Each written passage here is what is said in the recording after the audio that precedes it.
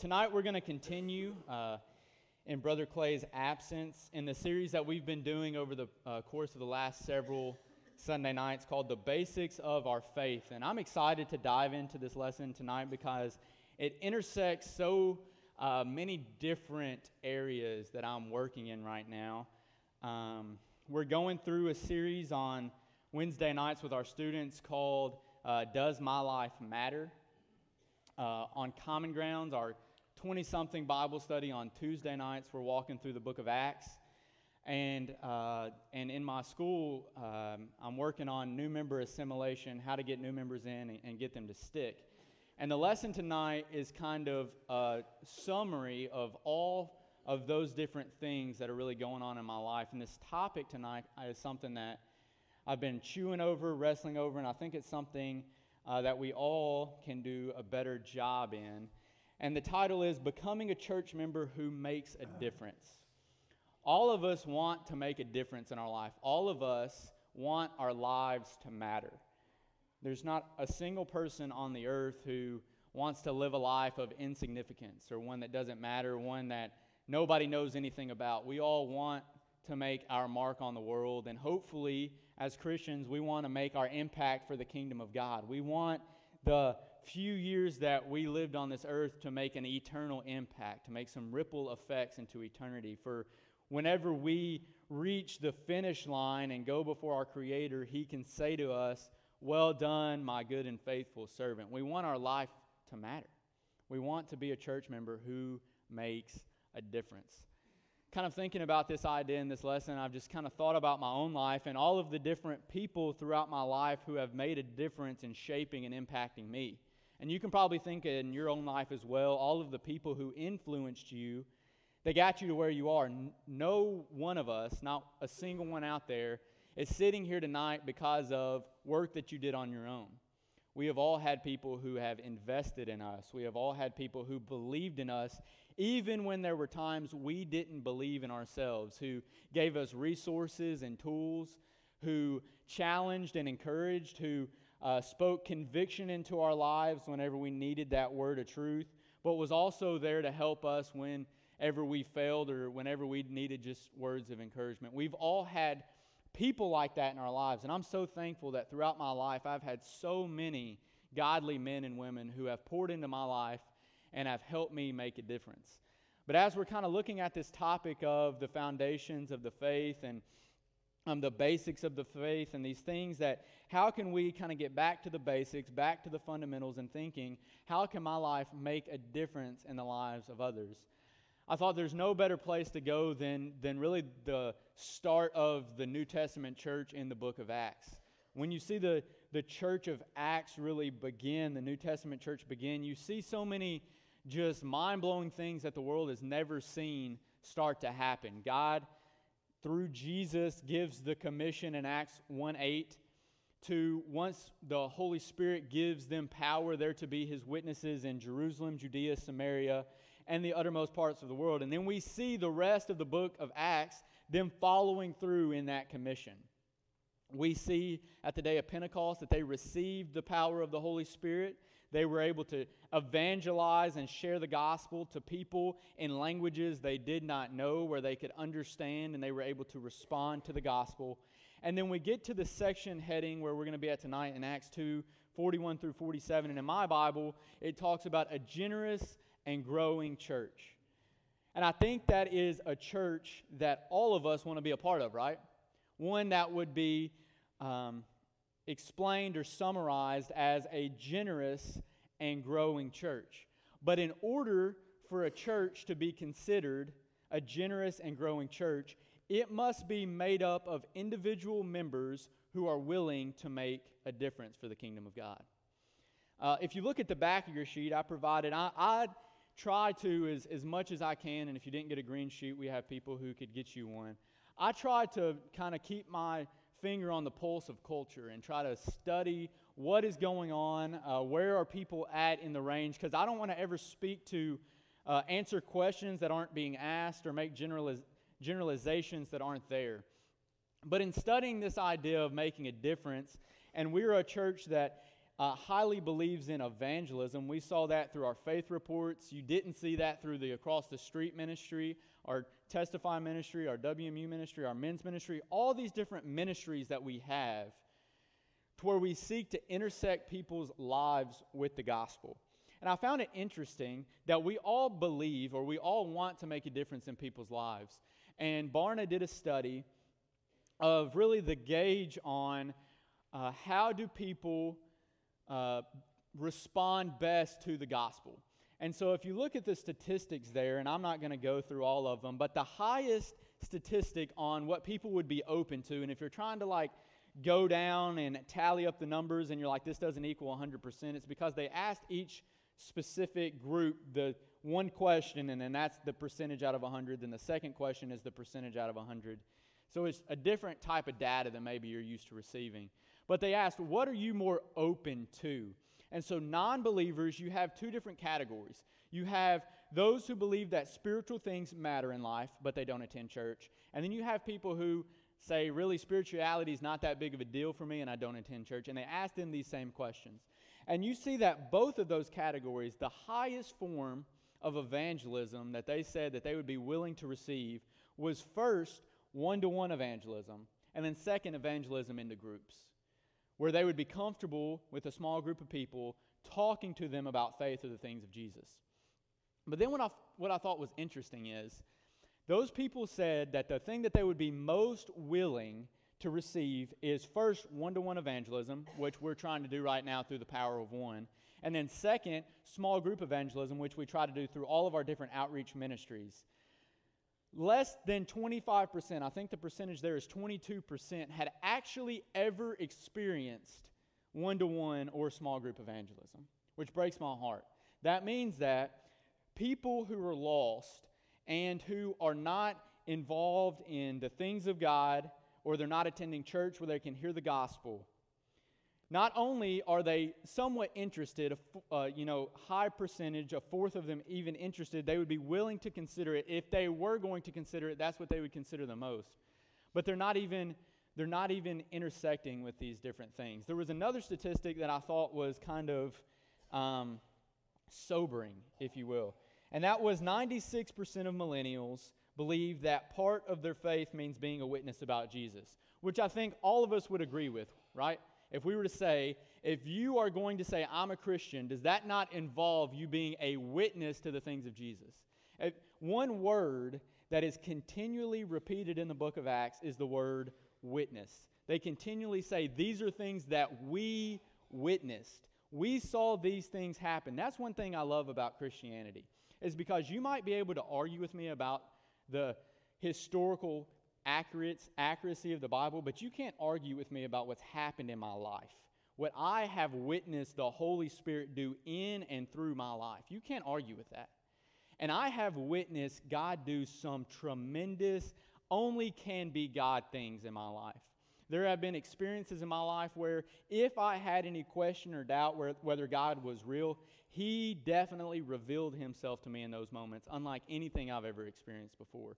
So 96% of millennials, who are those born in 1984 to 1988, they would say that it is important for you to be a witness about Jesus. But this next statistic is the one that I think should hit us close. So while 96% believe it's important, 47% of millennials believe it is wrong to share your personal beliefs with someone of a different faith. Almost half of those born between 1984 and 1998 believe it's wrong for you to evangelize and share the gospel. And it's not just millennials that believe this. Gen X, 1965 to 83, 22%. Almost 1 in 4 believe the same thing. Boomers, 46 to 64, 9%. And then elders who are those born before 1946, 11%. So no matter what age bracket that you're in, there are people who believe that it's wrong for us as believers to share the gospel of Jesus with people of a different faith or people who are unbelieving. And so for us to kind of think about how do we make a difference, we have to start understanding what even believers in the faith have different than us when it comes to how they share the gospel with other people. Because I think that we can become complacent, or we can just become used to what God is doing in our church, that we miss out on really how much God is moving among us. We become so used to all of the different things that God affords us and He blesses us with that we just become used to it. And so we miss out on the fact that there are not very many churches, if really any, doing the evangelistic push and outreach that our church does. The emphasis, the day-to-day grind in making sure that people's lives intersect the gospel. And so in that, if we start taking for granted all of the different ways God is allowing us to be used, then we're not going to make a difference. We're not going to make an impact. So how can we look back at the book of Acts? How can we look back at the New Testament church and not get into that mindset of, oh, somebody else is going to do that? That's the church's job to do that. That's not my personal job to do that. Oh, people know our church is here. Our church has been around for 170 plus years. They know about First Baptist Church. If they wanted to come to church, they would come. How do we get out of that mindset? How do we continue to think, how can I do more? How can my life make a difference? Well, I think these verses in Acts show us really three things tonight that we're going to look at on our lives making a difference. So if you will, join with me, Acts 2, 41 through 47. This is right after the day of Pentecost. Peter preaches a sermon, and this is right after he calls them really to repentance. And it says this: "So those who accepted his message were baptized, and that day about 3,000 people were added to them. And they devoted themselves to the apostles' teaching, to the fellowship, to the breaking of bread, and to the prayers. And then fear came over everyone, and many wonders and signs were being performed through the apostles. Now all the believers were together and held all things in common. They sold their possessions and property and distributed the proceeds to all as anyone had a need. And every day they devoted themselves to meeting together in the temple complex. They broke bread from house to house. They ate their food with a joyful and humble attitude, and praising God and having favor with all people.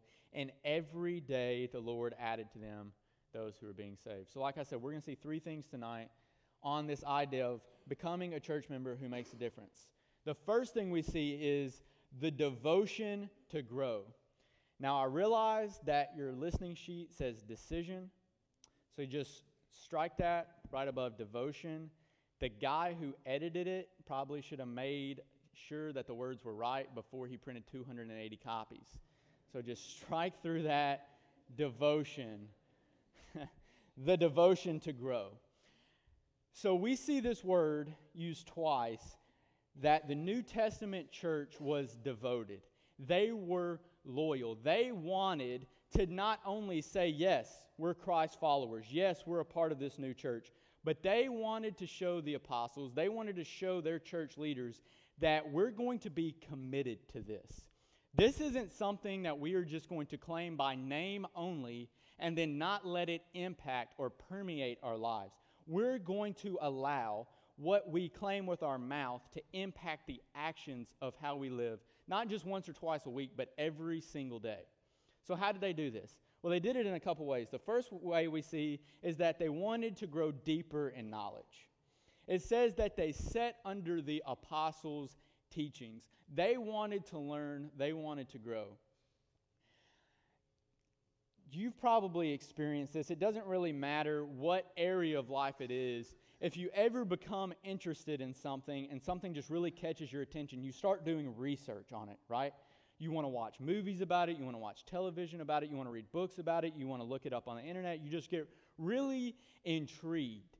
It's almost like when you're on Facebook and you see like a video that pops up about something and you click on it, and then all the suggested videos come after it, and next thing you know, you've been watching these videos for like 2 hours, and you're like, what have I done with my life? Why do they keep showing all of these same type of videos? Like the America's Got Talent videos are the ones that always get me because I'm not musically talented, or like have some kind of crazy skill. So like when they show these and I get sucked into those videos, next thing I know, I've watched just over and over and over about them. Or like the videos of the one where like they reunite a military person with their family. Like I could watch those videos like all day. When you become interested in something, then you devote time to wanting to know more about it, to learn about it. You dive into it. I know that one thing about me sharing my faith, especially whenever I was younger, was I was nervous to go out and talk to people about my faith because I just feel like I didn't know enough about it. And so a lot of times people give that an excuse as to, well, I can't join across the street ministry, or I can't join faith evangelism. I can never be a Sunday school teacher or a leader because I just don't know enough. And I'm going to be honest with you, this area is something that I study and think about every day, and you can never exhaust the knowledge of God. You will never know enough to where you feel like you have mastered this. But one thing that we see from the New Testament, early New Testament churches, even though they didn't know it all, they were willing to try to sit and learn as much as they could. They sat under these men that they respected who were leaders, and they said, just teach us how we can be like you. We're not going to just be intimidated by the lack of knowledge, but we want to know more. So you got to learn that for yourself. How can I make a difference? Well, how do you learn? What do you do? I have to scratch things down. Like if I have a thought that enters my mind and I tell myself, oh, I'm going to remember that later, I'm not. 100% of the time. If I don't write it down immediately, that thought will never enter my mind again. Maybe at like 2 a.m., like 2 weeks from now, it'll pop in my head. But like when I actually need it, it's gone if I don't write it down. Like people who see my Bible, like I have years of sermons in Post-it notes in the back of my Bible, because if like God impresses on me a thought, if I don't scratch it down, like I keep blank Post-it notes in the front of my Bible because I have to write it down. Like I didn't have one the other day, and my sermon is on my jury duty envelope that was sent out. Because if I didn't write it down, I wouldn't be able to be standing before you tonight. Like whatever it takes for you to learn, like learn that. And whatever hindrances and obstacles that you have, don't give up because of it. Like one thing that Brother Clay talked about in Faith Basic was that one reason that people don't want to share their faith is they don't feel like they can memorize an outline. Well, for me, I know that memorizing stuff is difficult, so like I said, I write it down over and over and over. Like in college, like at Union, whenever I was trying to study stuff, I just had sheets of printer paper with Greek words written over and over and over, just trying to remember. You have this dedication. You have this devotion. God, I know that you're calling me to do this, and so instead of making excuses on why I can't, I'm going to try to grow deeper in my knowledge of you. You know, there's never a time in the Bible that God calls somebody who is already just knows it all and can do it all. Every single person it seems like God calls, they first try to answer with some kind of excuse on why they can't do it. Well, God, I'm not very good in my speech. I can't talk. How could I talk in front of Pharaoh? Moses. He just didn't think he could do it.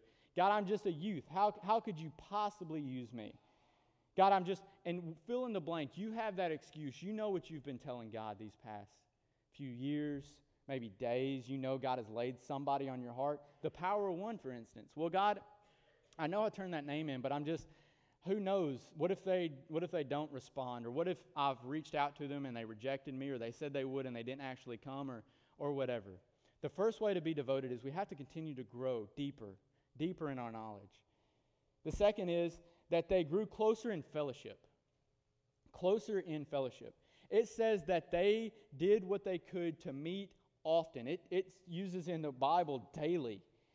Because they not only wanted to grow deeper in their faith, but they wanted to grow closer to people like them so that they could encourage one another, so that they could equip one another, so that they could strengthen one another each and every day. We so many times like to, make the figures in the Bible larger than life, that we forget that they were everyday people just like you and I. They had their own struggles. And the New Testament church, even more than now, because we've been established for thousands of years, they had struggles, because you will see in the later parts of later parts of Acts, even the religious ones really pounded down hard on the New Testament church, trying to say that what they were doing was heretical and all of these different things. And if they didn't grow and connect close in fellowship, Satan doesn't try to necessarily attack from the outside when it comes to God's church. He attacks from within.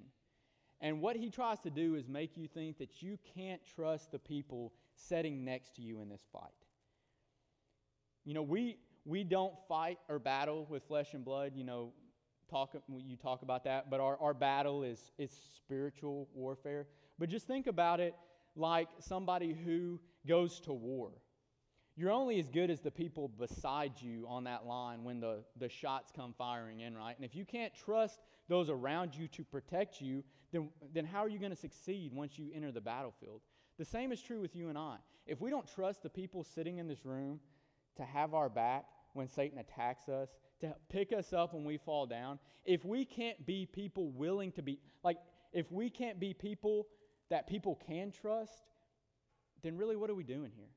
If we can't connect deeper in fellowship, then how can we expect people to want to be devoted to doing the things of God with us and through our church? It blows my mind that God would want to use somebody like me, even though He knows all of my faults, all my fears, every time I've failed Him. But yet He still, for whatever reason, wants to use me.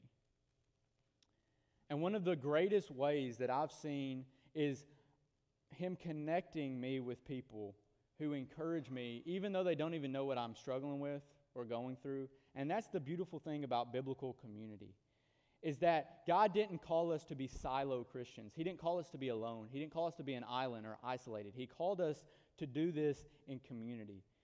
That's why I love that we have all of these different opportunities for us to join together as a church on not only our corporate times of Sundays and Wednesdays, but throughout the week to grow in our faith, to grow in these different areas, to encourage. And so that's how we saw the New Testament church. They went deeper in knowledge, closer in fellowship, and then stronger in their faith.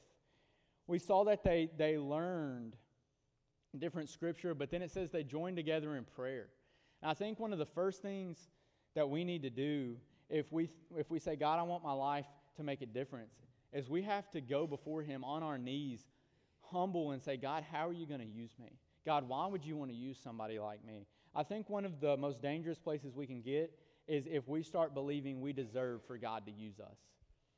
None of us deserve to be used by God, but yet He uses broken vessels to be used by Him. But the only way you can grow stronger in that faith is to come before Him in a humble heart so He can lead you deeper in that. And so the first thing we see in this idea of how do I become a church member who makes a difference, it is that we are devoted to grow. The second thing we see is the demonstration to give. The demonstration to give. One thing about the church being categorized or explained as a generous and growing church is, two verses really explain or summarize what was going on here.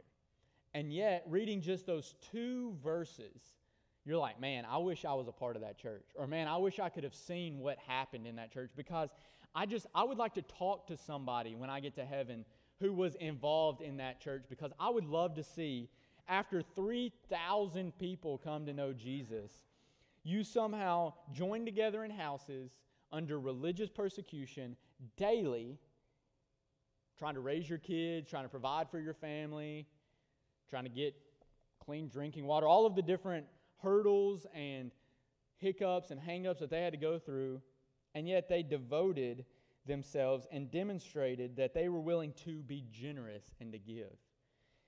They're described by selling their possessions, distributing property, providing meals for people. I mean, it's a tremendous thing to see that they went from a religion that was just telling people they were going to hell and there was nothing they could do to be right in God's eyes, to showing a 180, boom, you can now have a relationship with God. And it's just phenomenal that these people were able to make a change so quickly.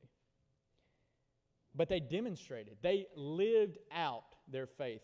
When people saw them, it says that They had a humble attitude, praising God, and it says that they had favor with all people.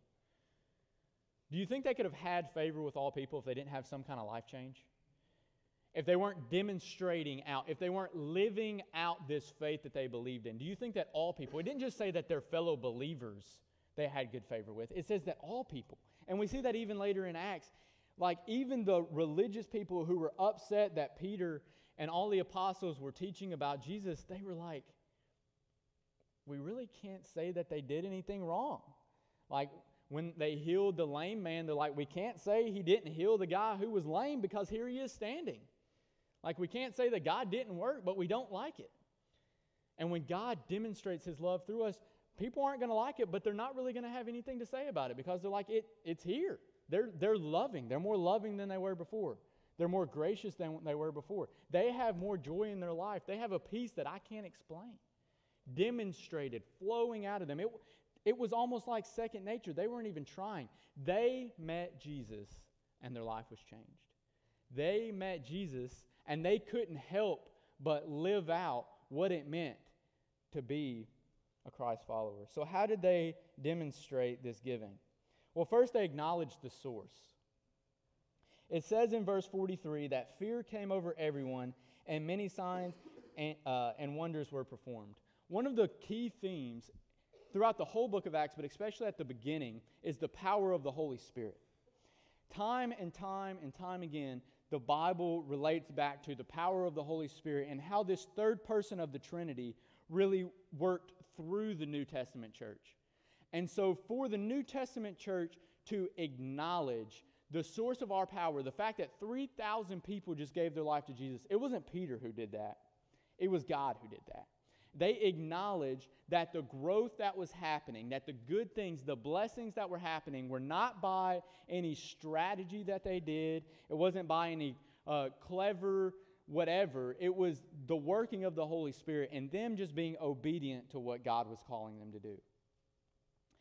And a temptation for us when things start going well in our life is to try to steal the glory from God. We see just later in the book of Acts, you have this husband and wife who sell this land and they give the land to the church. It would be a very admirable thing to do. If they were a Baptist, they would probably have a whole wing of the church building named after them.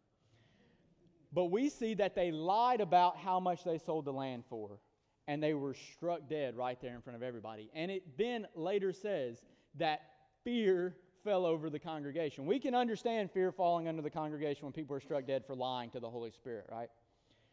But the issue there was an issue that they didn't allow to happen here. And the issue there was that Ananias, he wasn't trying to steal money from God. What he was trying to steal from God was his glory. And here, when we see that the New Testament church was generous and growing, it was because they gave glory to where glory was due. And if we, as First Baptist Church, want to continue growing, if you, as a church member, want to be a church member who makes a difference, then you got to give glory where glory is due. It is God and God alone for the reasons that you have received the blessings that you've received. That the fact that we can come in here tonight and worship like we worship, it's because of a blessing of God. Because of the opportunities that you have at your work or in your family. It's not anything that we did. We have to acknowledge the source. But not only did they acknowledge the source, but they focused on the significant. They focused on what was significant. It says that they held everything or all things in common. You know, that normally happens, right? Whenever you join in church together, that everybody just always gets along and agrees, right? No, that doesn't happen. And really, that's not what happened here. It wasn't that they gave their life to Jesus and suddenly they became brainwashed to think the same way.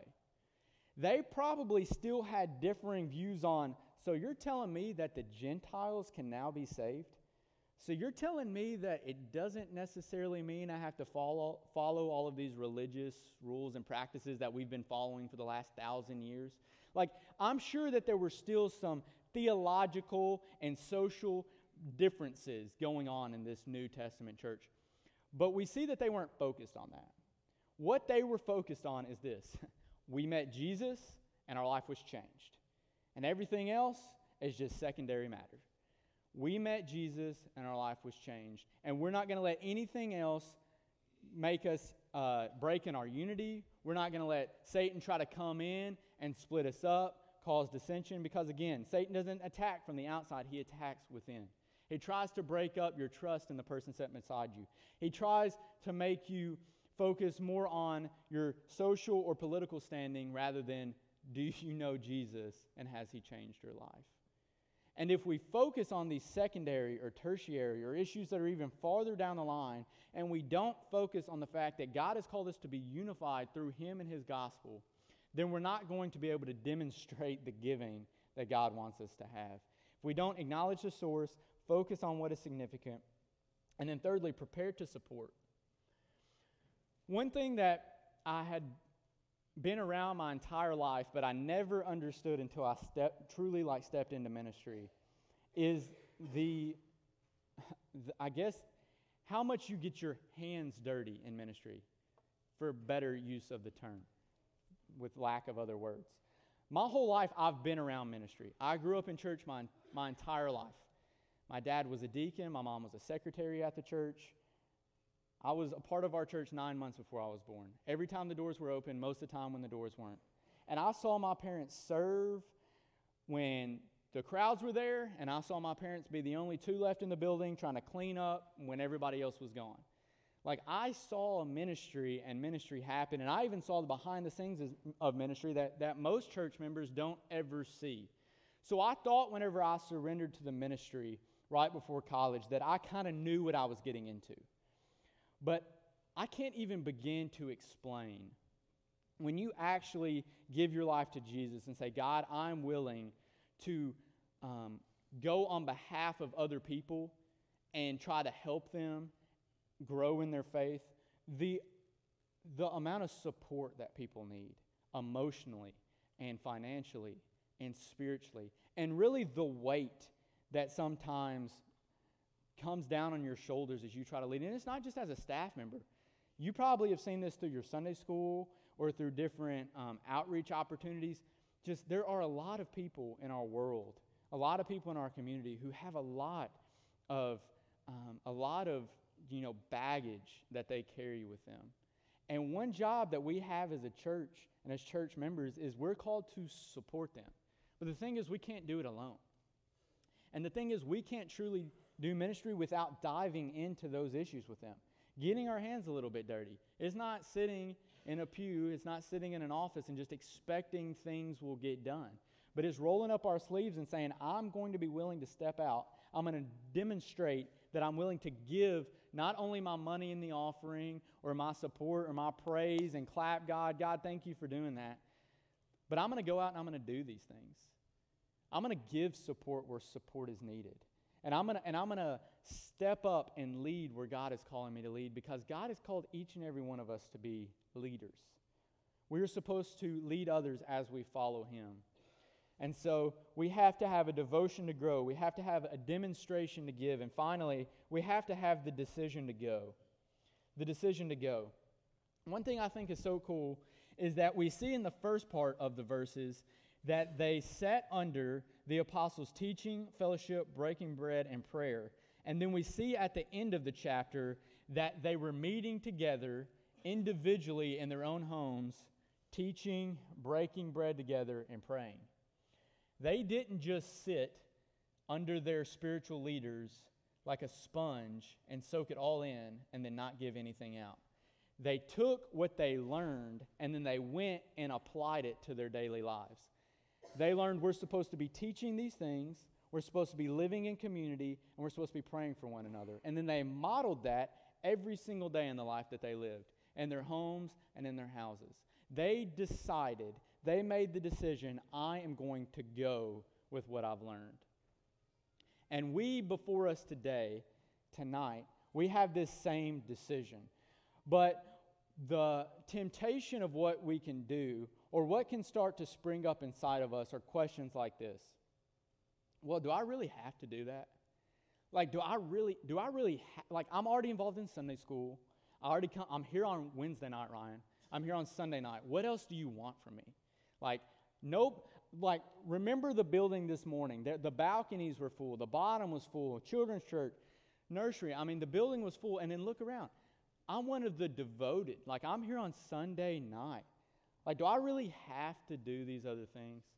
And when we start getting complacent, and when we start getting in a place where we are going to stop making a difference for Jesus, is when we get to the place of thinking about ministry as have to instead of get to. I find myself, I'm going to be very transparent. I found myself sometimes asking, do I really have to do that? Because it can be tiring. Life is so tiring. My schedule is so crammed packed full that I'm like, do I really, God, do I have to give up this? Do I have to do this? And God convicts me so much, you don't have to do it. I can get somebody else to do it. But I'm giving you the opportunity. If you're going to be obedient, I'll allow you to be a part of the work I'm doing. And he's saying the same thing to you. No, you don't have to do it. If you want to miss out on the blessing of what God has in store for your life, no, he is not going to force you to live for him. He's not going to force you to make the decision to go. But the crazy thing is that he extends the hand and he allows you to be a part of his kingdom work that he's doing right here in Henderson County, right here in First Baptist Lexington. You don't have to be a part of anything, but you get to. And so part of this decision to go is changing your mindset, changing your thought pattern of, man, God is allowing me to do this. And another temptation is, man, are we just doing too much? Like, look how many outreach opportunities our church has. Like, we're doing too much. And the thing is, that shows us we've lost a sense of urgency. If we were in a boat and a leak sprung in the middle, and we're trying to get to land, and the boat is being filled with water, somebody wouldn't say, hey, are we not dumping water out of this thing fast enough?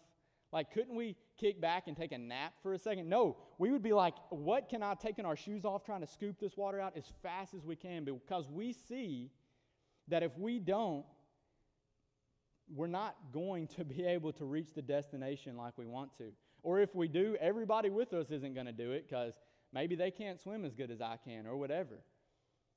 We have so many people, the boat is sinking. We don't know how much time we have left on this earth. And there's people in our life, there are people that we're coming in contact with, and if we're not willing to share the gospel to them, if we're not willing to have a sense of urgency, they might not hear the gospel. We have people a rock throw from our church. We could walk out into the back parking lot and see their house. And we have made faith evangelism visits to people. We can see their house from our back parking lot. They couldn't tell you what John 3:16 said. They couldn't tell you what it takes to go to heaven. And they are less than 500 yards from our church property. It's not that we have too many things going on. It's that we don't have enough people stepping up and deciding, I want to make a difference with my life. We would never have to have people serve more than 1 week in the nursery or 1 week in children's church. We would never have to reformulate faith evangelism teams or wonder what Across the Street ministry is doing if everybody just stepped up and did a little bit of their part. You would have to be asking, Angela, I haven't served in the nursery in 6 months. Like, when can I get back in there and hold a baby again? Like, I guarantee she's amening over here, please sign up and help me. But it's true. If we said, I truly believe that investing in the next generation means helping out some of these guests that are coming in, that I'm going to give up one Sunday a month, one Sunday a year to do my part. You know what? I might not be comfortable with faith evangelism or Across the Street ministry, but I want my life to make a difference. So I'm going to stop allowing my excuses to stand in the way of what God could be doing through me. Whatever ministry it is, whatever outreach opportunity it is, fill in the blank. But I promise you, if ever in your mind the temptation is to blame the church for doing too much, the problem is not with the church. The problem is not with the gospel. The problem is with our attitudes and our hearts. And Satan will do that. He will allow our religiousness to get in the way of what God's doing. If you don't think that's the case, look 2 chapters ahead. When they healed the lame man, this guy who's been laying for 40 years not being able to walk, And Peter heals him through the power of the Holy Spirit. And what do the religious people do? They complain about it. And how many times do we see that? We see life change through Jesus happen, and people complain because they have to move seats, because the building is more full. They don't have their parking spaces like they had before. Who stood in the way of the person who was paralyzed when the 4 men had to cut a hole through the roof to get to Jesus to heal their friend? Who was standing in the way? Religious people wanting to hear Jesus. If we allow our religiosity, our religiousness, our following the rules, our just doing what we've always done to impact our lives more than we allow Jesus to impact our lives, we'll stop making a difference for Him. So my question is this: what are you going to do tonight to become a church member who makes a difference for the kingdom of God?